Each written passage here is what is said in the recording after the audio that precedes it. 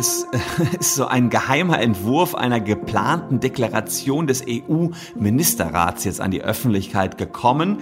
Und wenn man dem Glauben schenken darf, und das sieht auch alles genauso aus, dann ist geplant, dass Dienste, die eine Ende-zu-Ende-Verschlüsselung anbieten, wie zum Beispiel WhatsApp, künftig Hintertürchen offen halten müssen. Sowas wie einen Generalschlüssel müssen die abgeben, damit man bislang unerkannte und private Unterhaltungen zu Kriminalitäts- und Terrorismusbekämpfung abhören kann. Das ist schon ein sehr weitreichender Schritt. Das ist die Stimme von Anwalt Christian Solmecke. Sein Schwerpunkt Internet- und Medienrecht.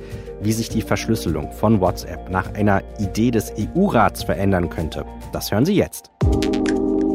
Damit herzlich willkommen zum Tech Briefing Express, einem The Pioneer Original. Mein Name ist Daniel Fiene und ich freue mich, dass Sie bei unserem wöchentlichen Update zur Digitalisierung dabei sind. Das ist hier die kompakt komprimierte Fassung, also die Express-Version. Als Pioneer können Sie ja die komplette Ausgabe hören. Hier gibt es ein paar ausgewählte Highlights. Wie Sie die komplette Podcast-Ausgabe hören können, das erkläre ich dann am Ende dieser Ausgabe. Welche Pflichten haben große Plattformbetreiber hier bei uns in Deutschland, in Europa? Diese Überfrage, die stellt sich bei vielen aktuellen Themen der letzten Tage, die wir uns jetzt einmal anschauen. Mehr Transparenz bei YouTube, ein Schlupfloch in der WhatsApp-Verschlüsselung und ein genauer Blick von Netflix auf die Frage, mit wem teile ich meinen Account bei dem Streaming-Anbieter und ist es auch in Ordnung so? Um das alles ein bisschen einzusortieren, habe ich mit Christian Solmecke gesprochen. Der Rechtsanwalt beschäftigt sich mit Medien- und Internetrecht. Und zunächst hat er den neuen Medienstaatsvertrag erklärt. Der gilt jetzt hier in Deutschland und Plattformen wie Facebook und Co. werden stärker in die Pflicht genommen. Ich selbst habe einen großen YouTube-Kanal, wo wir Recht erklären und YouTube rankt unsere Videos und sagt, ob unsere Videos bei jemandem auf der Startseite angezeigt werden oder nicht. Und das Problem haben wir eigentlich jeden Tag, dass wir uns fragen, warum haben wir wieder keine Klicks? Und es liegt meistens daran, dass wir zum Beispiel das Thema Mord behandelt haben oder Sexualität und das rankt nicht so gut, vermuten wir jedenfalls. Und der neue Medienstaatsvertrag, der gibt für solche Medienintermediäre, wie es Google, Facebook, Twitter und Co. sind, klare Regeln vor, dass sie uns mitgeben müssen, in welcher Art und Weise dieses Ranking erfolgt. Dann gibt es noch eine Initiative des EU-Rats. Die Betreiber von Messenger wie WhatsApp sollen dazu verpflichtet werden, ein Hintertürchen in die Verschlüsselung der Chats einzubauen. Jetzt hat man die Kriminellen vielleicht noch an der Quelle WhatsApp und wenn man deren Handys überwacht, kann man auch WhatsApp mit überwachen. Man kann nur nicht in den Kommunikationsstream selbst reingreifen. Wenn die sich dann noch weiter verkriechen und andere Dienste suchen, wird die Überwachung vielleicht sogar eher schwieriger werden, beziehungsweise sie werden einfach WhatsApp nicht mehr nutzen. Das ist tatsächlich ein Argument, was auch gegen so eine Überwachung von Ende zu Ende verschlüsselten Betreibern spricht. Wir haben auch über Netflix gesprochen. Da wird nämlich darüber diskutiert, ob Netflix künftig genauer hinschauen wird, ob man seinen Account mit Freunden teilt. Theoretisch kann man natürlich schon sagen, hier ist ein Account und der Account gilt nur für dich und für sonst keinen anderen oder nur für deinen Haushalt, wenn dafür extra gezahlt wird. Das ist schon so regelbar. Die Frage ist, inwiefern kann man das überwachen? Spotify macht das zum Beispiel so, dass die gerne die Übersendung haben wollen, ebenfalls stichprobenartig, von Dokumenten mit Adressnachweisen aller Family-Paket-Nutzer. So, das ist etwas, das kann ich mir schon eher vorstellen. Man muss sich registrieren und die sollen dann irgendwelche Dokumente nachweisen, dass jeder, der im Family-Paket ist, auch dort im Haushalt wohnt. Also die Grundregel, dass Leute aus einem Haushalt das nutzen können, die ist nicht so kompliziert. Die können die da reinschreiben. Die ist auch nicht überraschend, wenn es groß kommuniziert wird. Schwieriger ist eben die Überwachung.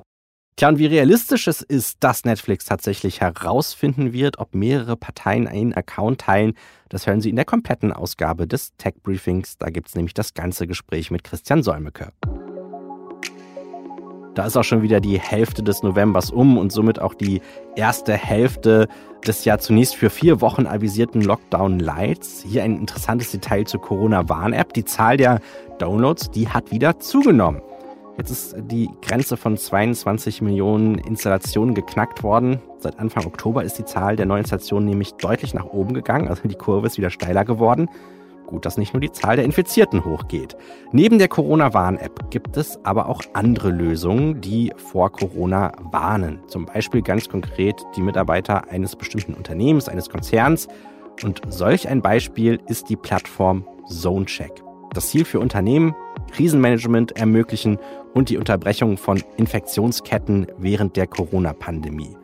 Mitgegründet wurde die App von Tobias Franke und mittlerweile ist die Plattform an PricewaterhouseCoopers verkauft worden.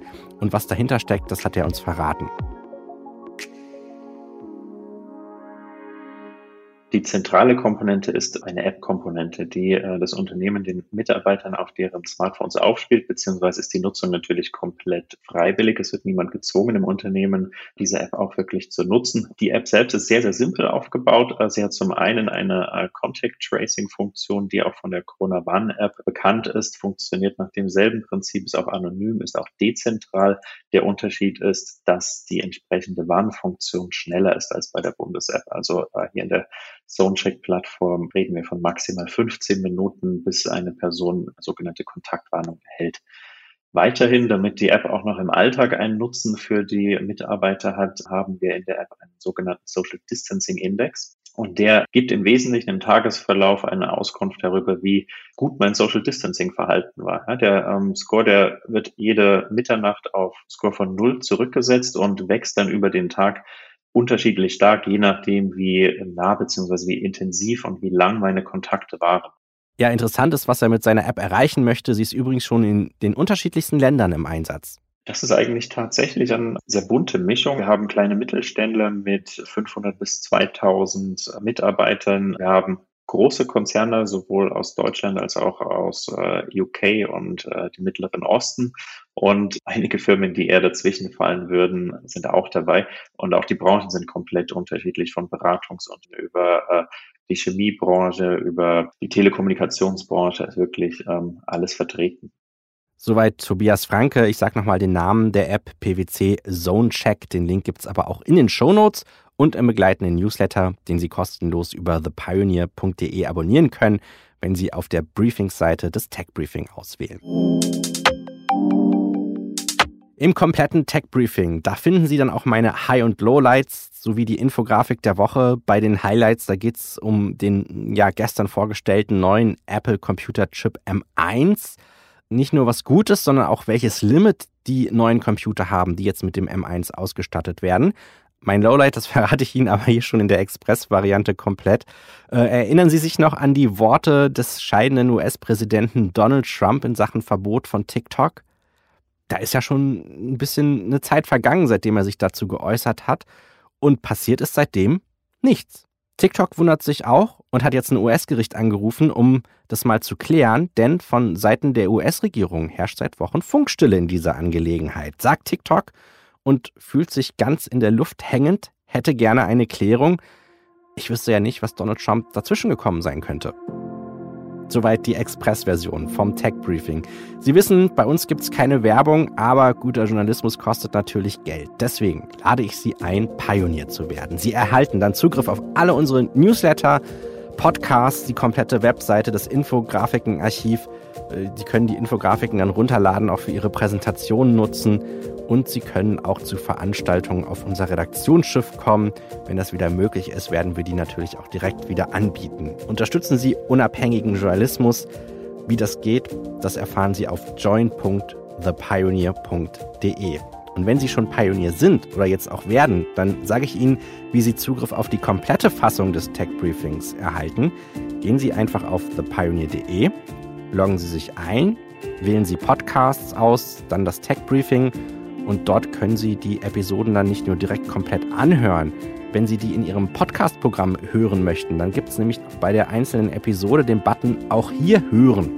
Wenn Sie draufklicken, wird der Podcast in Ihrer App freigeschaltet. Das muss auch nur einmal gemacht werden. In den kommenden Wochen laufen dann automatisch die neuen Folgen bei Ihnen dann direkt ein. Ich freue mich, wenn Sie als Pionier dabei sind, um diesen Podcast dann möglich machen. Das war das Tech Briefing für diese Woche. Mein Name ist Daniel Fiene. Die neue Ausgabe gibt es dann am kommenden Donnerstag. Dann gibt es wieder Ihr Digitalisierungsupdate. Dann starten wir gemeinsam in die digitale Zukunft.